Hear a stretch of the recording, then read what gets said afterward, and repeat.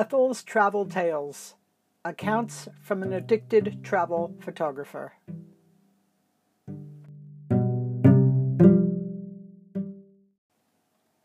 Ancient Sites, Egypt, a series of visits spanning 32 years.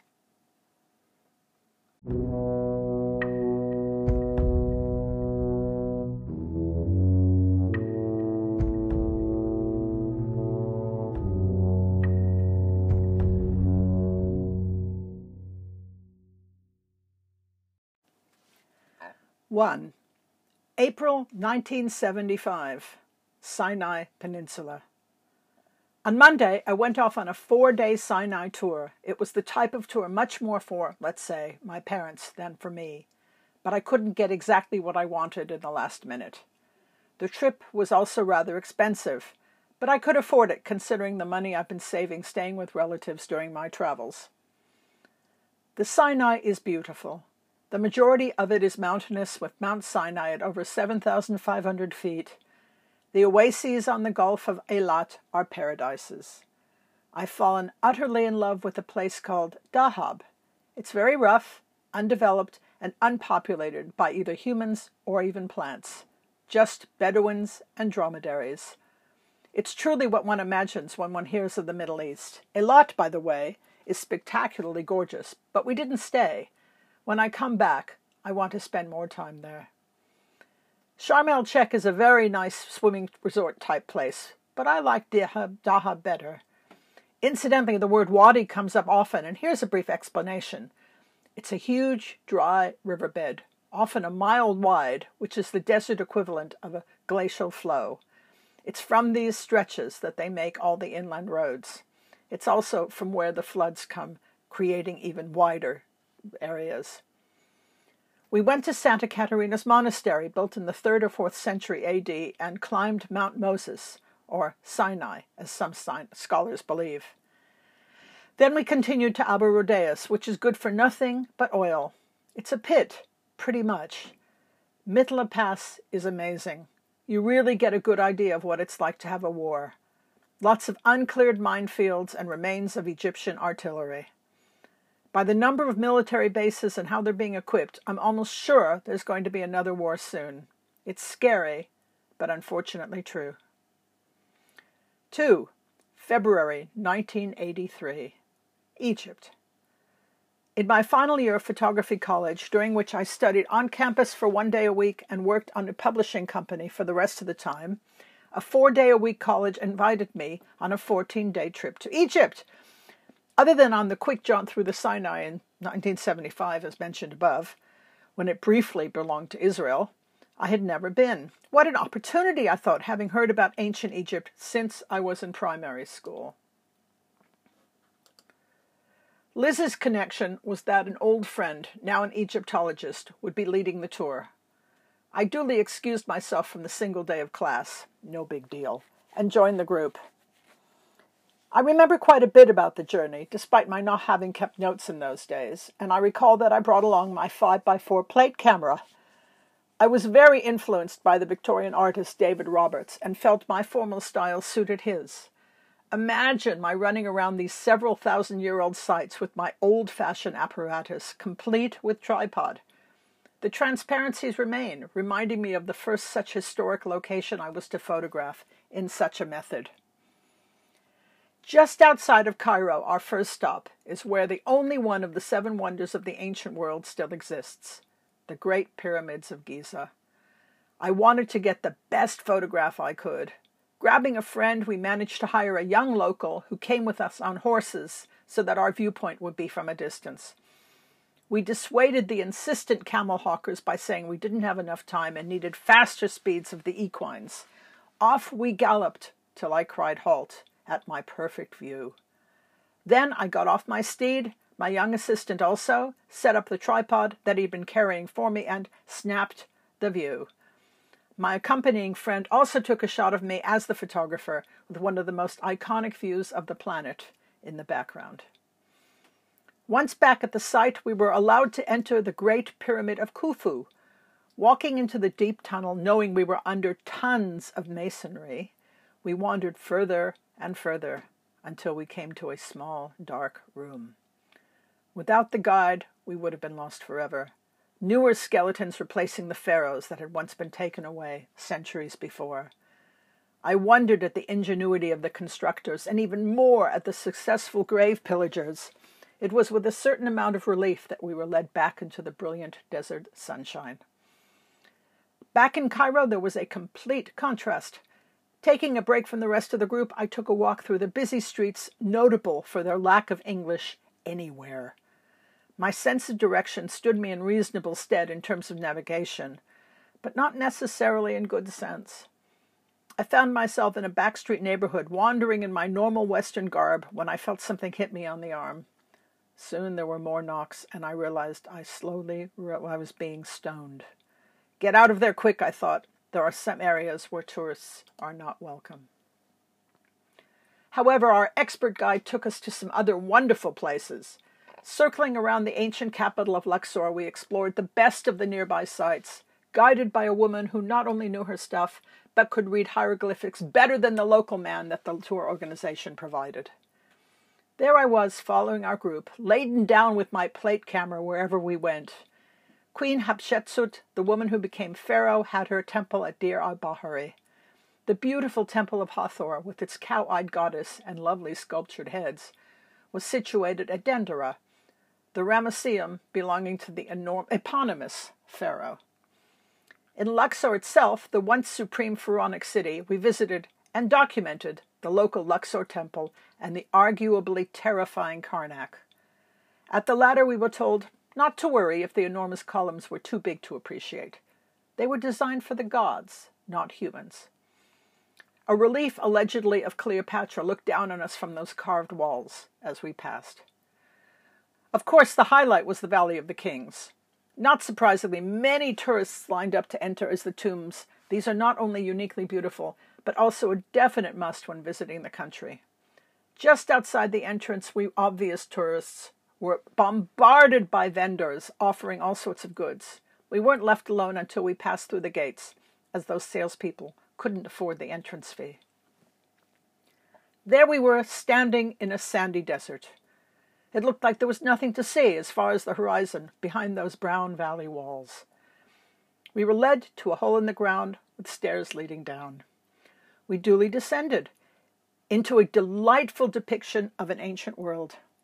Here was where one of the pharaohs was buried. No doubt he had been robbed of all his possessions centuries before, but the wall paintings remained. Their colors still vibrated, enhanced by the series of strategically aligned mirrors that lit up the cave. On emerging, we were back in the undistinguished plain again and led to another hole. Again, the experience was recreated, although a different pharaoh of another era had a completely different style of artwork, but no less wonderful. The crowds limited our number of tombs we could visit. There were many more to see, probably even more, many not yet excavated. A little side note. When wandering through these ruins, often on my own but clearly encumbered by my photographic identity, I carried around small change for bribery. Locally called bakshish, this label was also how I named the pocket in which my coins were kept. Sometimes, however, the opportunistic local guide wanted a little more. At one of the tombs where I wanted to photograph, I arranged to go down. The price I had to pay was being touched by the guardian. Fortunately, I had the good sense to go with someone else, as well as taking the picture very quickly. Not the nicest of experiences. Piling into our bus and leaving Luxor, we drove down to Edfu. In its time, there were areas that the pious could enter, but beyond, the inner sanctums were only for the priests. Of course, in the modern era, the tourists ambled into anywhere still standing, but I had the strangest feeling when deep inside. I sensed that these places were not for me. They were still sacred areas meant only for those of the highest religious order. I left feeling slightly spooked. Kamambo, further south and paradoxically in the upper Nile, as the river flows north, up is down and vice versa, was another impressive location, notable for its beautiful carvings. We continued south, or into the upper Nile, to the Aswan Dam, allegedly built to regulate the flow of the Nile River. In so doing, it created Lake Nasser, Apparently, such a large body of water develops a microclimate, and the locals say they now saw clouds brewing up in the winter where they never had before. Another byproduct of the creation of the reservoir was the need to remove some of the ancient monuments lying in the wake of the rising water. Among them was the Temple of Isis located on the island of Philae. This location was not the original. Due to the construction of the dam and the resultant flooding, the remains were moved here and accurately rebuilt for preservation. We sailed there via an Egyptian dhow, finally granting us an opportunity to see the Nile from a water perspective. This temple, built in a Hellenistic style during the time of the Greco-Ptolemies, was chronologically much later than many of the temples we had seen previously, but striking nevertheless. Surrounded by water, it became even more beautiful, not to mention cooler, as even in February the air was pretty warm. I propped up the plate camera and shot away. Later, back in London, as a reaffirmation of the effort, the design teacher of my course, where I was still studying, was so impressed that she bought a print of my Philae photo. For those intrepid members of our group who are willing to cough up the airfare, a visit to Abu Simbel, right on the border with Sudan, was being offered.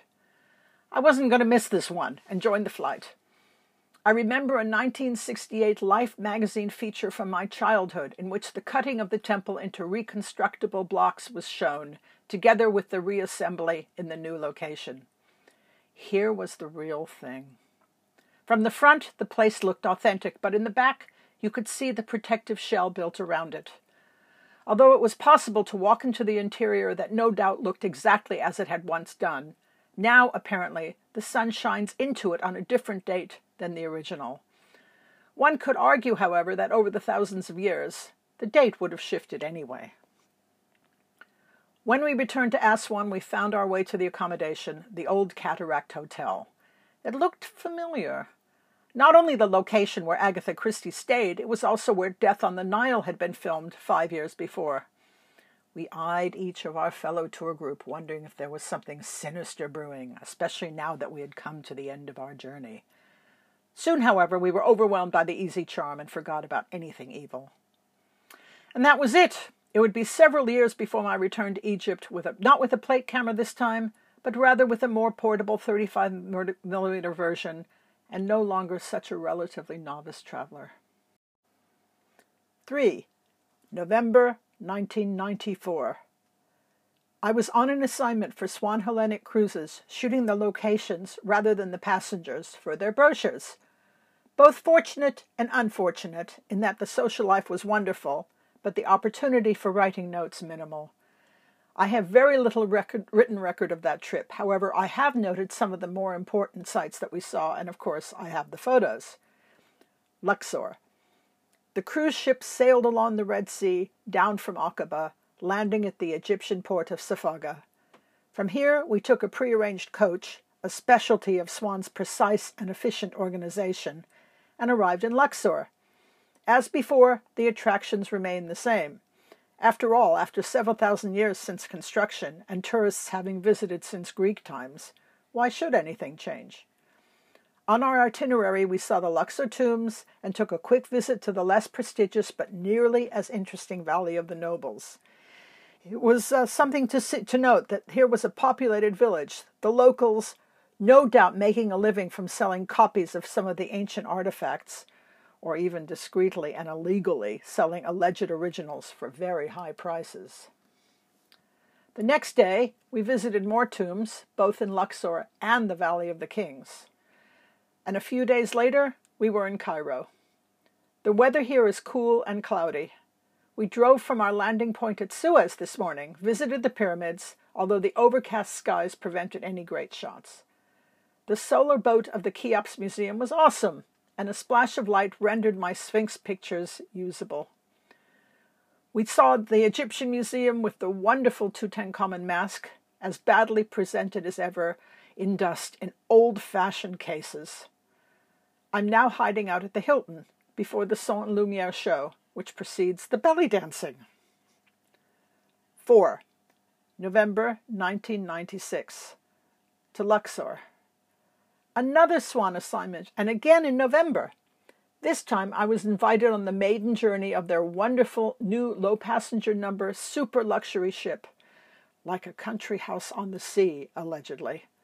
Minerva, shooting some of their new destinations. Beginning in Aqaba again, we sailed down the Red Sea, stopping at Safaga once more to enable us to visit the ruins at Luxor, normally a 3-hour drive away. However, due to the recent political disturbances, we were not only accompanied by a police escort, but constantly stopped en route. To Luxor. Now we're sitting in a huge queue, apparently on the way to Luxor.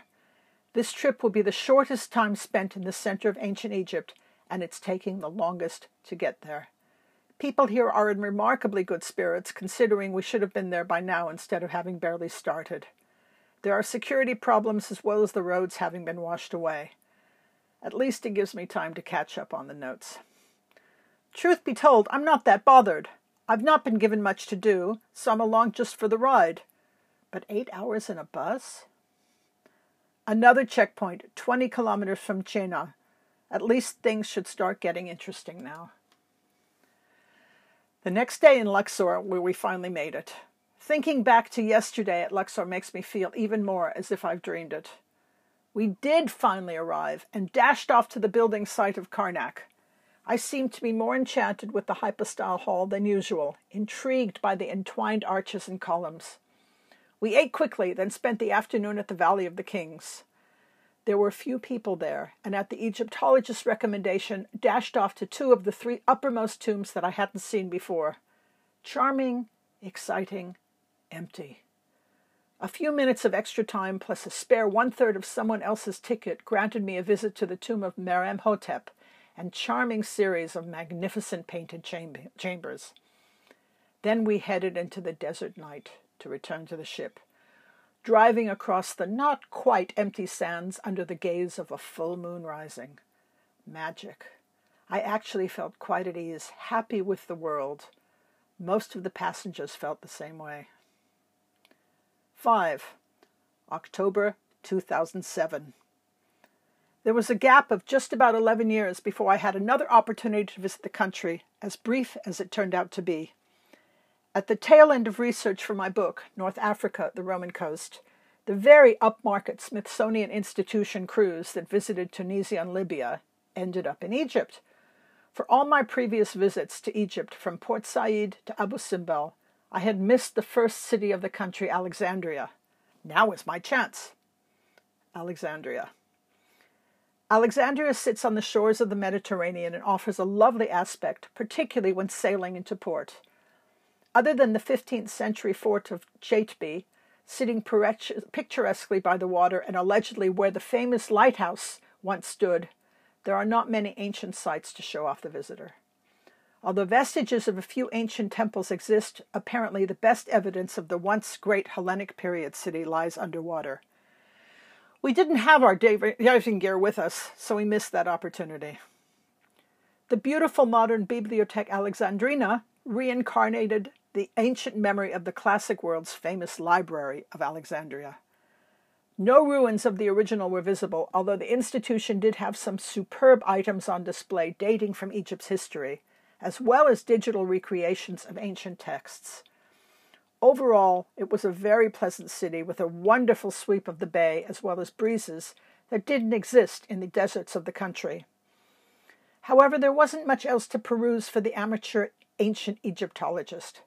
Still, I enjoyed seeing it, and as my area of research were the countries further west, which I had already done, I could visit Alexandria as a tourist rather than as a scholar.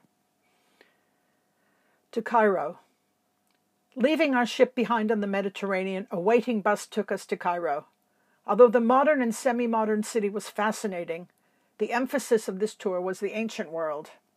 Off we went to the outskirts of Giza, once again, for me, to see the pyramids and their environs. Time was relatively short, so there was little opportunity for me to do anything other than glance at the monuments and gaze at the Sphinx with the rest of the crowd. A wander through the Giza Solar Boat Museum featuring the bit of Khufu's 4,500-year-old boat that had now been reassembled for the amazement of the tourists had also been included. Well, that was pretty much it. I watched my fellow shipmates fly back to America on their charter and allowed myself an extra day before I returned to the United Kingdom. I was able to visit a few sites of medieval and Coptic Cairo, but I didn't really have time to explore anywhere. I too had to re-enter the modern world. Egypt may not be the most beautiful in terms of landscape of countries, but it must be one of the most interesting. It doesn't have my heart, but it does have my soul. I'd be happy to return again to see how the ancient sites have or haven't changed, but for political, social, and health reasons, the rest of the world, and this world too, is a different place. Maybe when things settle down, I'll be able to make a 6th visit.